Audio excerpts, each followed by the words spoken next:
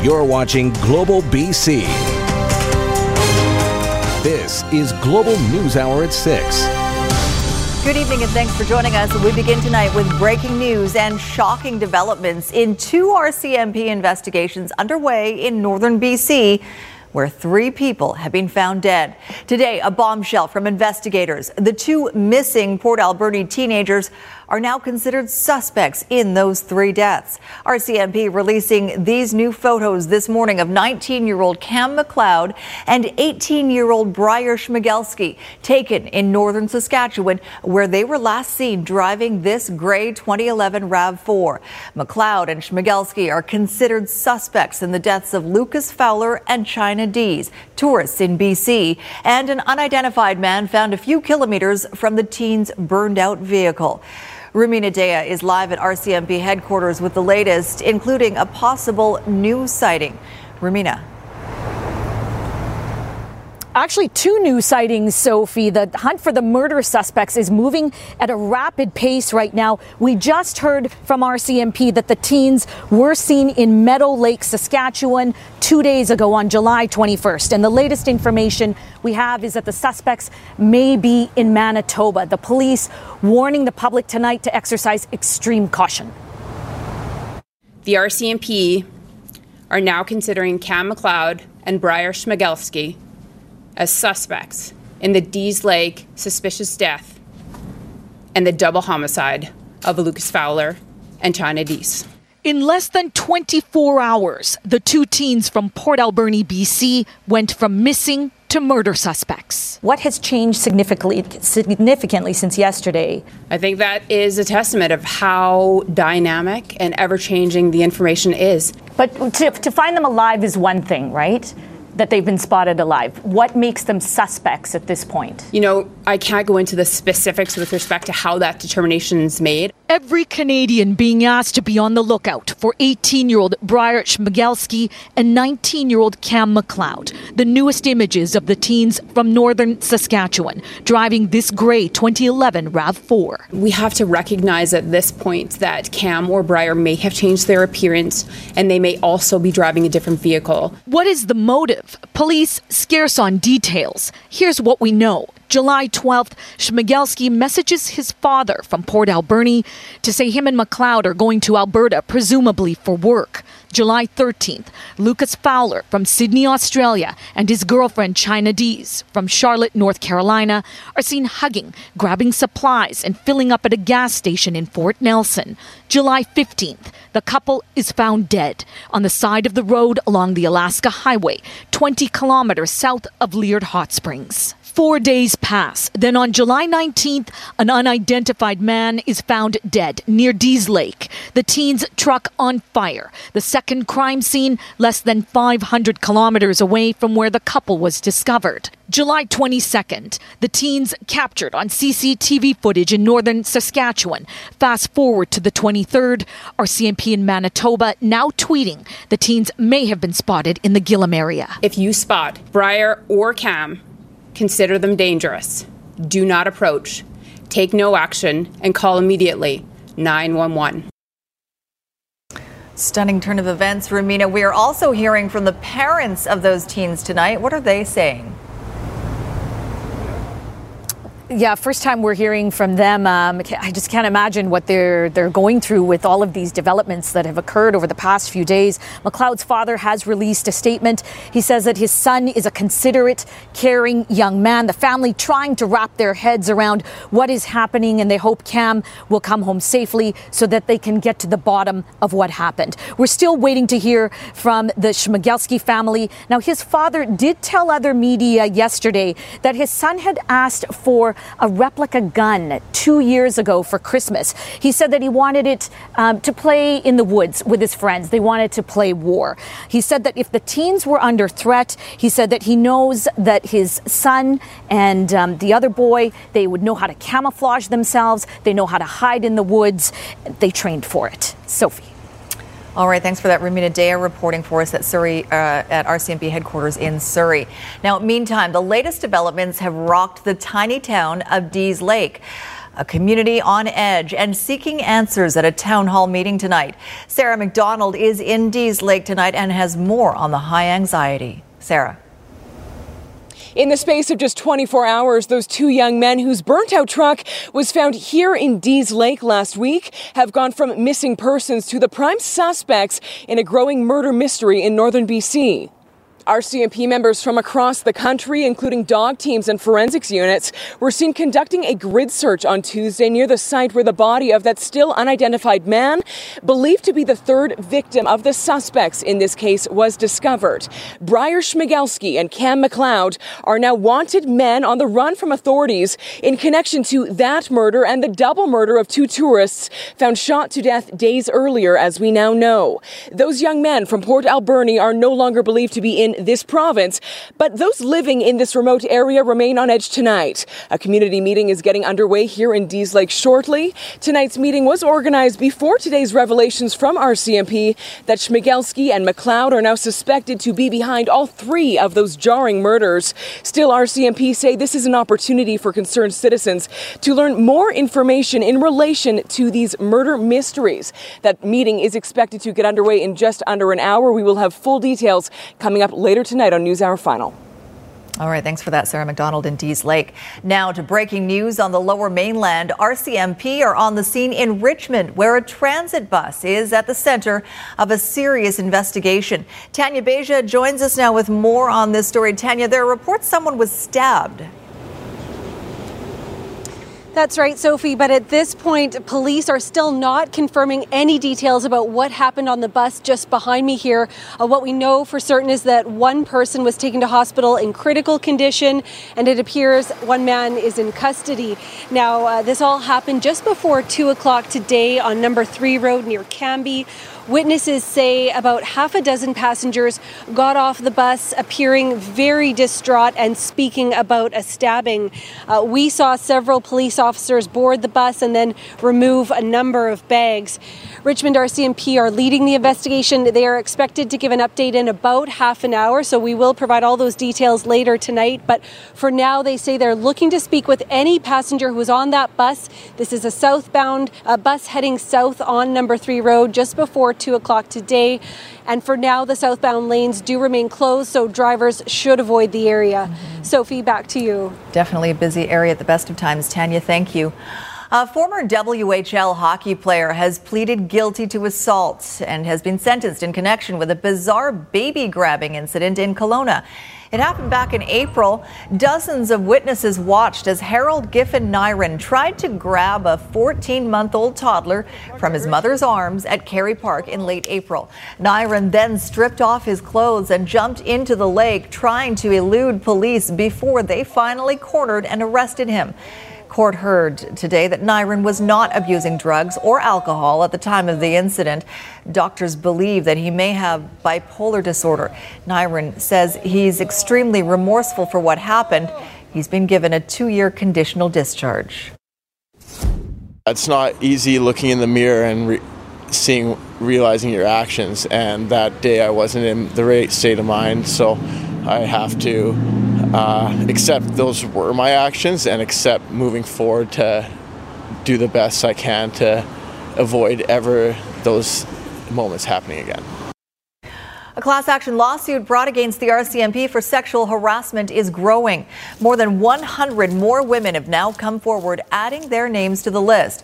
This class action and settlement covers volunteers and municipal and contract employees who worked in conjunction with the Mounties. It comes after lawyers for 3 women reached a settlement earlier this month. 4 women who were involved in some way with the RCMP as a non-member, they should come forward. They should find out whether they're part of the class or not. If they're not sure, call Klein Lawyers, call Higgerty Law, and ask the question, because you may be covered and you may be entitled to compensation because of it. As many as 1,500 claimants may be eligible for settlements, which could have a total value of as much as $100 million. Hotel workers demanding safety for female employees are rallying in Vancouver today, drawing attention to their concerns. The union representing hotel and food service workers is campaigning to end what it calls a systemic problem within hotels in Vancouver. They allege persistent sexual harassment and sexual assault, often by guests. I believe that if we were to talk to more women, we would uncover more stories of stories such as these that have either happened recently or a few years back, where they were too afraid to tell anybody, including their managers, because of the fear of retaliation and shame. The union is asking for 3 measures. First, panic buttons for housekeepers to wear. Second, a list of banned harassers from the hotels. And third, protection for women who come forward so that there is no retaliation from management. Surrey's mayor has named the new police transition committee, and perhaps not surprisingly, all 4 councillors are the remaining members of Doug McCallum's party. Keith Baldry joins us with more on the appointments and the controversy over those appointments. Keith? Yeah, I long thought the BC provincial political scene was wild enough, Sophie, but what's going on at Surrey takes a backseat to no one. So Doug McCallum under siege on a number of fronts. He's not getting his way on SkyTrain out to Langley. That's too expensive. His plan to turn the RCMP into a municipal police force appears to be stuck in the mud. It's not going anywhere. So he's dissolved the Public Safety Committee, which was made up of all members of councils, nonpartisan, replaced it with his own police transition committee made up of only his political allies on council. We caught up with two of the council members who were formerly supporters of Mr. McCallum, but now think his style of governing is nothing short of anti-democratic. He's not showing the leadership that he should be showing. He's making decisions in isolation of the rest of council, and he's not engaging with any of the residents or with the media. The mayor is not a collegial or collaborative person. I don't believe he knows how to manage a council. He doesn't believe in democracy, communication, or transparency. Now, the next bit of drama to unfold on this front should be the next mayor's council meeting, where again that SkyTrain extension will be discussed. Again, McCallum will not get his way or backing of fellow mayors. Simply the price tag is too high, more than $3 billion, much more than the $1.6 billion he insists he can build it for. He shows no evidence to support that, though. So it should be a lively meeting with, once again, the Surrey mayor at the center of attention. All right, keeping things interesting. Keith Baldry in Victoria, thank you. Some breaking news right now, though, and the death of a BC pioneer. The man affectionately known as the godfather of this province's wine industry has passed away. Harry McWatters founded BC's first estate winery, Sumac Ridge, back in 1980. He was part of the first Vancouver Wine Festival back in 1979 and went on to lead a number of projects that helped transform the fledgling BC wine industry to a sector that wins countless awards. McWatters had overseen more than 50 vintages of Okanagan-made wine and was awarded the Order of BC in 2003. He passed away in his sleep last night in his Summerland home at the age of 74. New controversy tonight over Vancouver's Pride Parade and the growing list of who won't be allowed to participate this year. The library has now been banned from the parade. Catherine Urquhart explains why and how the VPL is reacting. At Vancouver's Pride Society, staff are busy preparing for Pride Week. The parade is August 4th, but this year, a second organization is banned. We would not be allowing the Vancouver Public Library to participate in our parade for this year under the City of Vancouver's entry. Exclusion from the parade comes after the library allowed Speaker Megan Murphy to book space. Pride officials say Murphy is transphobic and anti-sex worker. But it seems justified that the LGBT community would exclude the library from such an illustrious event. I think if they're going to condone someone that is against that and then support it, that's a bit of a contradiction. So I guess it is justified to not have them be allowed at it. Certainly we are disappointed in the decision. Library staff have been marching in the Pride Parade for decades, and the library has been a strong supporter and advocate for LGBTQ2+ rights for decades. UBC is also barred from this year's Pride Parade. It hosted an event with controversial anti-SOGI speaker Jen Smith. People can say what they want, but there are consequences to it, and we don't have to allow them a platform to do so. The Charter does protect free expression in Canada, and the library values intellectual freedom. Ultimately, though, it is something where we need to think about all of the perspectives. Also not allowed in the parade, Vancouver police officers dressed in uniform. Parade organizers say next year could be different. The library and UBC potentially allowed back if they make changes to their booking policies. Catherine Urquhart, Global News. TransLink announcing today it is stepping up its bus game. The B-Line bus service is getting a rebrand with a number of new and expanded routes, new vehicles, and a new name. Starting in 2020, the service will be called Rapid Bus. It will build on current B-Line routes and is expected to move 12,000 riders per hour through parts of the Lower Mainland. If you are a transit user, the routes affected include King George Boulevard, Marine Drive, Lougheed Highway, 41st Avenue, and Hastings. A Vancouver councillor wants to help the movie and food truck industries and festivals and events to transition from gas to electricity. Adrienne Carr says most food trucks, TV and movie shoots and festivals rely heavily on polluting gas-powered generators.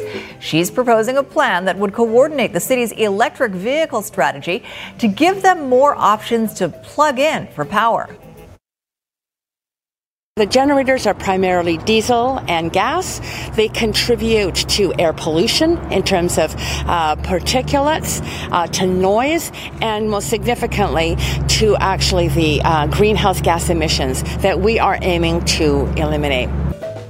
Carr says eliminating gas generators could slash about 5,500 tons of CO2 emissions per year. A BC man who says he was denied his flight by WestJet because of his portable oxygen, costing him hundreds of dollars, reached out to Consumer Matters for help. And Rua got back to him, and here's his story. Yeah, he was getting nowhere with the airline. Thanks, Sophie. Tim Jakura says he was in disbelief when he was turned away by the airline. He says he had traveled with his oxygen concentrator before with WestJet with no issues, but this time it was a different story, and he needed Consumer Matters to step in.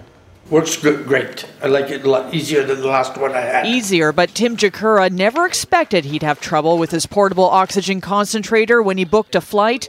Back in April, Tim had purchased a return flight with WestJet from Terrace to Vancouver. Recently widowed, he had planned on visiting his late wife's 95-year-old mother.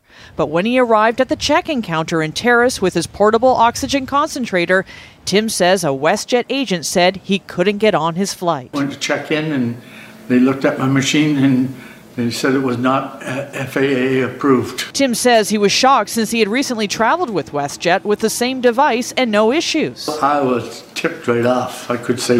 And so I just jumped my truck and I went back home. To make matters worse, Tim was out close to $800, the cost of his airfare and the hotel room he had booked in Vancouver. And they said is that a policy not to refund me, the same as the hotel. Shortly after that incident, Tim obtained a letter from his medical supply dealer proving his portable oxygen concentrator, Oxygo and Oxygo Fit, are FAA and Transport Canada approved. Tim reached out to Consumer Matters for help. When we contacted WestJet on Tim's behalf, we received the following response.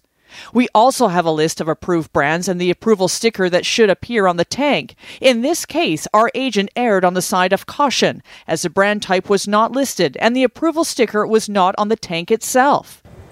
We were not satisfied with that response, so Consumer Matters reached out again to WestJet and sent photographs of Tim's oxygen concentrator showing a red manufacturer's label stating it conforms to all applicable FAA requirements.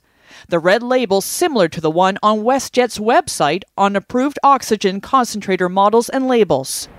Within days, WestJet contacted Consumer Matters and asked to speak to Tim directly. They wanted more pictures, so I took more pictures, took the machine all apart. Shortly after, WestJet informed him he would be getting a full refund for his airline ticket and hotel in the amount of $780.60.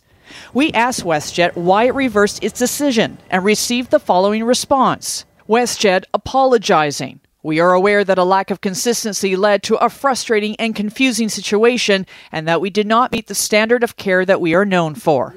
Tim says in the future he'll be driving to Vancouver rather than fly with WestJet.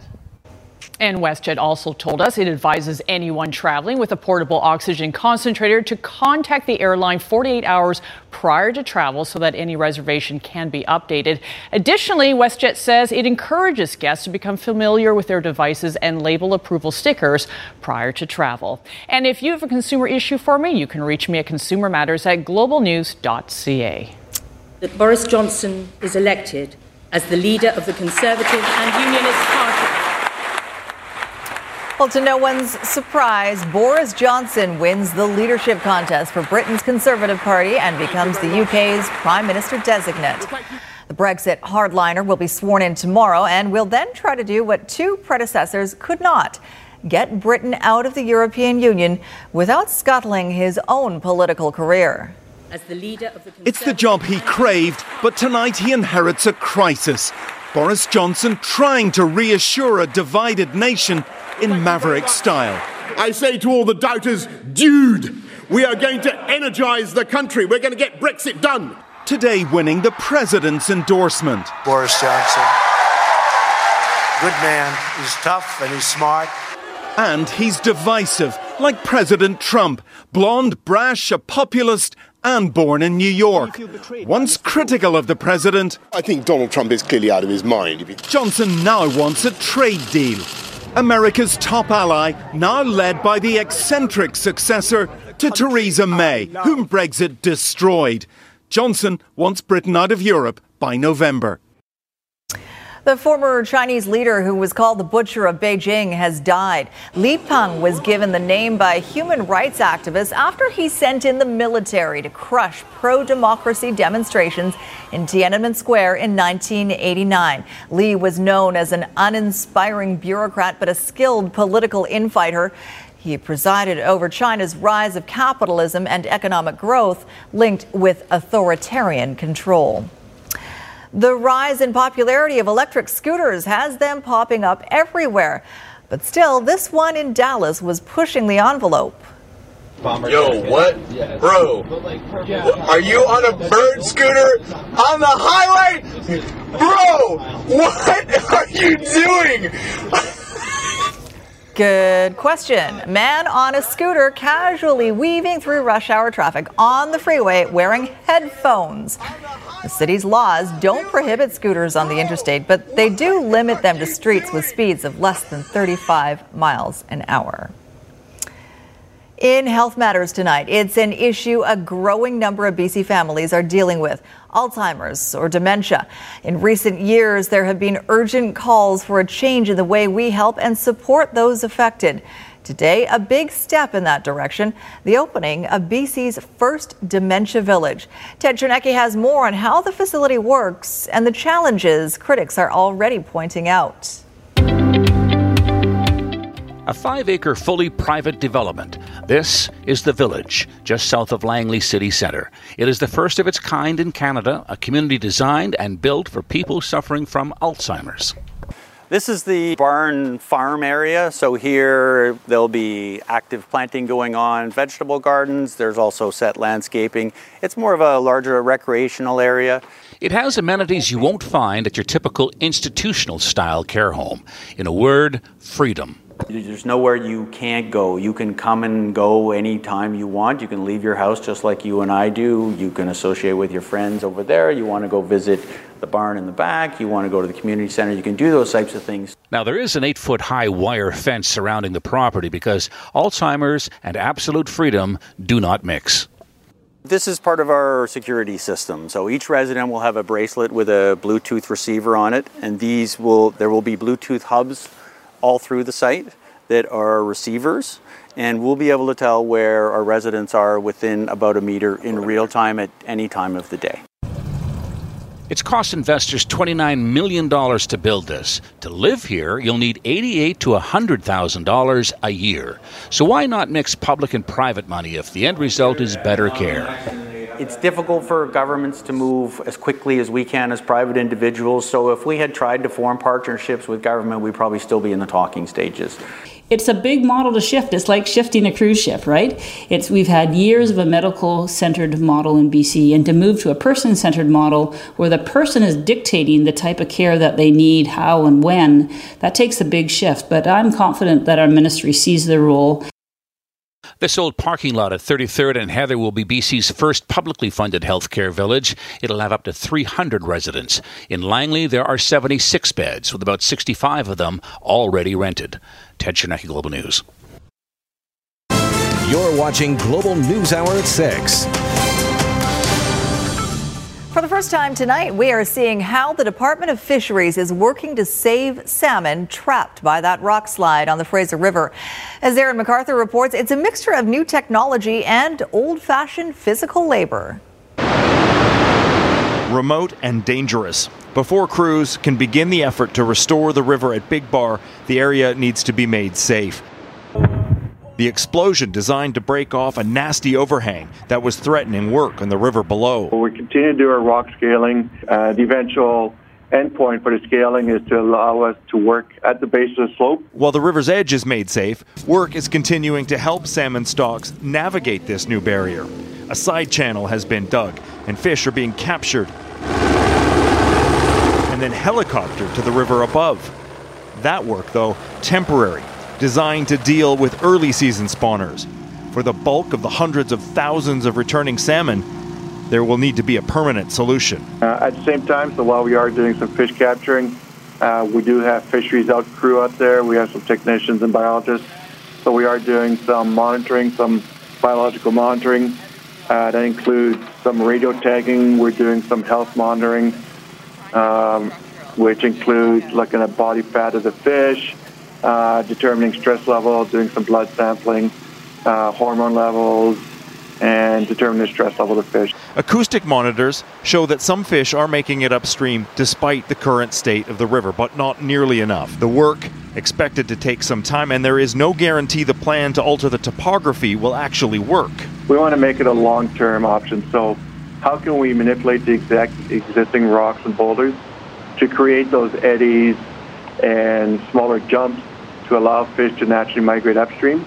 We are also undertaking, we've initiated design and construction of a temporary fish ladder as well. Premier John Horgan expected to tour the work site Wednesday, giving support to crews trying to avert an environmental catastrophe. Aaron MacArthur, Global News.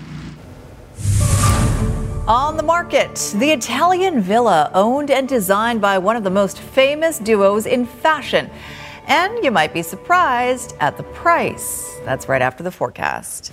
Meteorologist Christy Gordon joins us now with a look at that forecast. We have some severe weather in the forecast, Christy. That's right. So for a second day in a row now, we've had severe thunderstorms across the province and in Yukon. This one from last night. Thank you to Mike for sharing us with that, sharing us that. You can just see the intensity of the lightning. Remember, if you hear thunder, it's best to head indoors, because as long as you can hear it, even if it seems far away, it has the potential of reaching you. All right, an active day. So let's start off with the Okanagan Valley. We've got one thunderstorm right southeast of Cherryville right now. It's traveling towards the north in an area that is not very well populated, but it is affecting Highway 6 right now, and in the Elk Valley region, an area just northeast of Fernie, making its way to Highway 3 there. This area will be affected for the next half hour. What can you expect?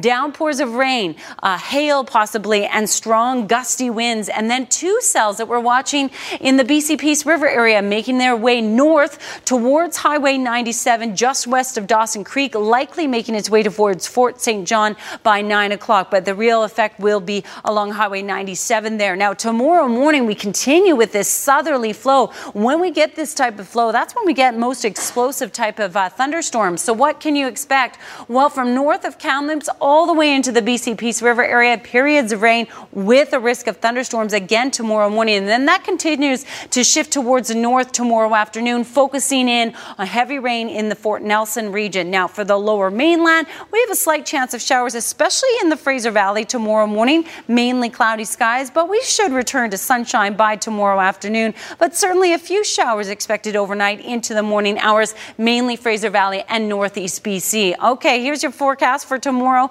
So periods of rain across the north. We'll see eastern section showers and a risk of thunderstorms, breaks of blue sky towards the west. Some cloud cover and a slight chance of showers in the morning for the south coast, Sophie, but sunshine by the afternoon and another thunderstorm to show you from the Green Lake area. There you go. Quite a picture. Thank you, Christy. Looking for a vacation property? How about the Italian villa owned and designed by Domenico Dolce and Stefano Gabbana, better known, of course, as Dolce & Gabbana.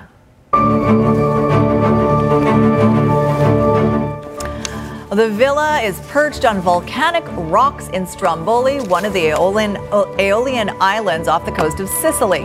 It's being renovated by the two designers and reflects their tastes. It has 7 suites, each decorated in a different color. At about 2,500 square feet, it's not huge, but needless to say, the views are pretty spectacular. Now, the price isn't listed, but it's believed to be about $9 million Canadian. By way of comparison, if you want to stay closer to home, that same $9 million will buy you a 1,700 square foot condo, also with great views, in that new twisty tower. It's called Vancouver House. That's the name of the hotel? It's not a hotel, it's the people's building. Homes. I know. I'm guessing that's not the place in Italy my wife has rented for us to stay in September. Darn it. You're not staying there either, no. are No, I'm not staying there either. I'm not fashionable enough for that. I could hang out there. You look dapper. I'm trying. I like that blazer. I'm trying. Thank you very much. What you got? Some special hardware was in town today. Yes, today and tomorrow. The NBA's Larry O'Brien Championship Trophy making its way around the Lower Mainland. Raptors assistant coach and director of sports science Alex McKechnie proudly showcasing the trophy. It was here in our studio earlier this morning. Then it went off to the BC Sports Hall of Fame as McKechnie is an honoured member of the Hall. Just a handful of times that we've seen the trophy here in Canada. Corey Joseph brought it home in 2014 following the San Antonio Spurs victory. Well, listen, it's just a pleasure to bring the trophy back to Burnaby. It's the birth of it. This is where it started for me at Simon Fraser back in the 70s. Yeah, I built my practice in Burnaby. From there to on Hastings Street at the Dolphin Theatre. Then from the Dolphin Theatre, which a lot of you guys know about, and then from there to up on Gilmore and Hastings. Then from Gilmore and Hastings to 8 rinks. So it's been a real ride. Yeah, nothing like having lunch with the NBA Championship Trophy. Men and women of Fire Hall number 1 in Burnaby have the Larry O'Brien Trophy as their centerpiece. One of just a handful of times the trophy has been north of the border. As I mentioned, Corey Joseph brought it home following the Spurs win in 2014. McKechnie letting as many people as possible getting up close and personal with the trophy, including longtime buddy and hoops fan, the legendary Mr. Jim Burns. Well, yeah, but, I was sort of disappointed because, we had an NBA team here. All of a sudden, all these guys, these avid basketball fans. See, I've been following the NBA since 1956. The St. Louis Hawks. Oh, really? The Syracuse Nationals. The Cincinnati Royals. Oh, yeah. The Fort Wayne Zollner Pistons. Wow. The Minneapolis Lakers. You have been following up. Oh, yeah. No kidding. No kidding. Yeah, so pretty happy for your friend. Oh, yeah. Are you kidding? Yeah. I guess the last time we saw one of them was when you were still working with the Lakers. Yeah, we done in L.A. No. Alex got the shirt and tie on, looking sharp. Another day of training for the Vancouver Whitecaps. They host Calgary FC tomorrow in round 3 of the Canadian Championship. It's a crucial match on so many levels for a Cap side that, as we all know, is winless in 5. We have quick turnarounds. We can't focus on the last weeks. We have to thrive forwards, honestly, and to win the game on Wednesday because it's an important one. It's a Champions League qualifier, pass through the cup, and after that we want to go all the way and have our spot in the Champions League after that. In the middle of the pool, the Canadian women swimming out of their skin so far at these World Champs. We'll see what they can do in this 100-metre backstroke final. About Canada's Kylie Mass made history in the pool today at the World Aquatic Championships. She defended her world title in the women's 100-meter backstroke. 23-year-old also winning previous worlds in 2018, as well as capturing bronze at the 2016 Rio Olympics. Maas in front. Smoliga has responded. Smoliga, Maas, it is going to be tight. Who gets there? Maas gets there in front of Atherton, who flew. Maas, just the second Canadian swimmer to win 2 World Championship golds, joining the late Victor Davies.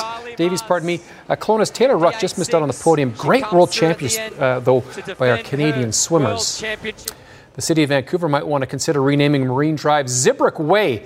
Dave Zibrick is the director of golf head professional at Point Grey Golf Club. His wife, Ashley, holds the exact same position a few kilometers down the road at Shaughnessy. They're the power couple in BC golf. Now, nothing against Dave, but Ashley's hiring is like booming a 300-yard drive off the tee. It's big. It's pretty much my dream job, so it means a great deal to me, but I think it also means a lot to our industry. Less than 5% of our golf professionals in the PGA of Canada are females. So to be able to receive a top job in the country at a fantastic facility is great.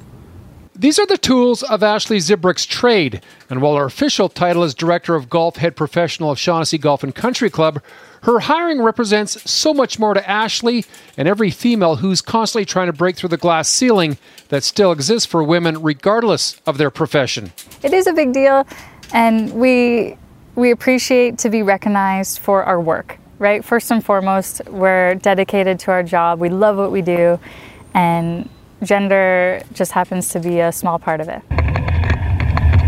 In the 108-year history of Shaughnessy, it's had 8 Director of Golf / head professionals. You're looking at the first ever female in that position. This is a woman who was destined for a successful career in golf, one she's been working towards since childhood. Ashley is one of 40 PGA of BC women professionals, all just as talented, yet only 6 hold the same prestigious title. A club like Shaughnessy, which has got such high traditions, to have a female head professional, to me, is something that speaks a lot to the changing of the industry in itself. And you see, I think if you looked at the statistics, the female demographic of golf has grown the highest, far beyond men, far beyond juniors. How's the swing feeling since our lesson? Do you see yourself as a role model? Good. I don't, but thank you for saying that. I appreciate that. And you know what? I'm happy to do everything I can to be a leader in our industry, to help mentor younger female professionals in our industry, and continue to just do what I do. And we wish her the best of luck. Dunbar and Trill were winners today at the Little League Provincials, and Caleb Ewing winning stage 16, back-to-back wins for him at the Tour de France. Julian Alaphilippe remains your overall leader. Almost winding up. Almost. Winding down, I guess. Almost. All right. Thanks very much, Jay.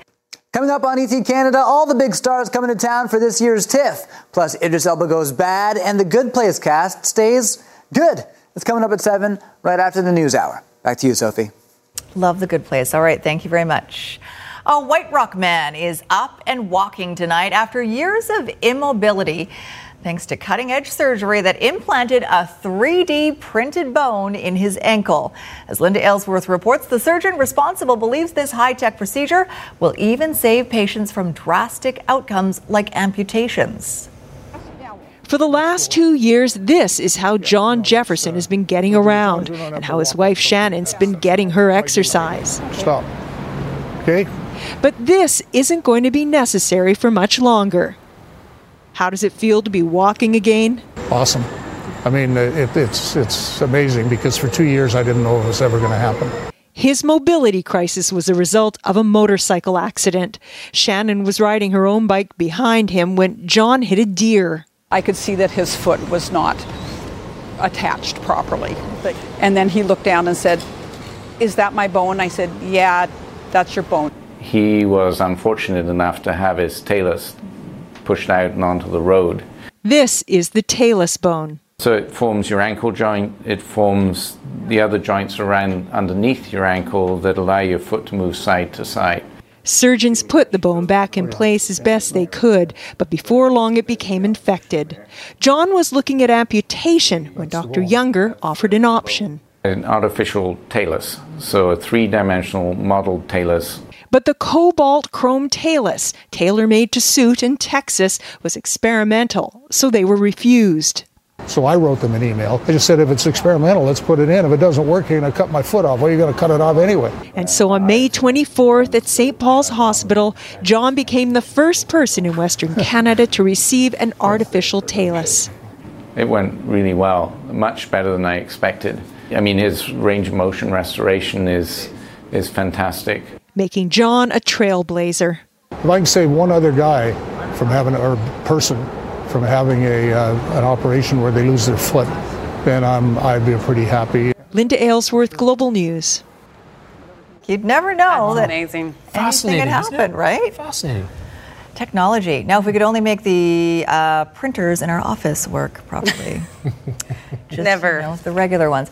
All right, final word on the weather forecast, Christy? Sure. So showers expected to push in late this evening and overnight. It will be mainly in northeastern Metro Vancouver and then the Fraser Valley. Tomorrow morning also. Sunshine by the afternoon after a bit of cloud in the morning. And put in a slight chance of showers Friday, Saturday. So tune back in for that update. Otherwise, it's not looking too bad. But some warnings for other parts of the province. That's right. So we still have severe thunderstorm warnings and watches. Stay tuned to me on Twitter, on Facebook, Global BC page. We've got all the updates there for you. All right. Thanks very much. And thanks for joining us tonight. That's all the time we have. Have a good evening.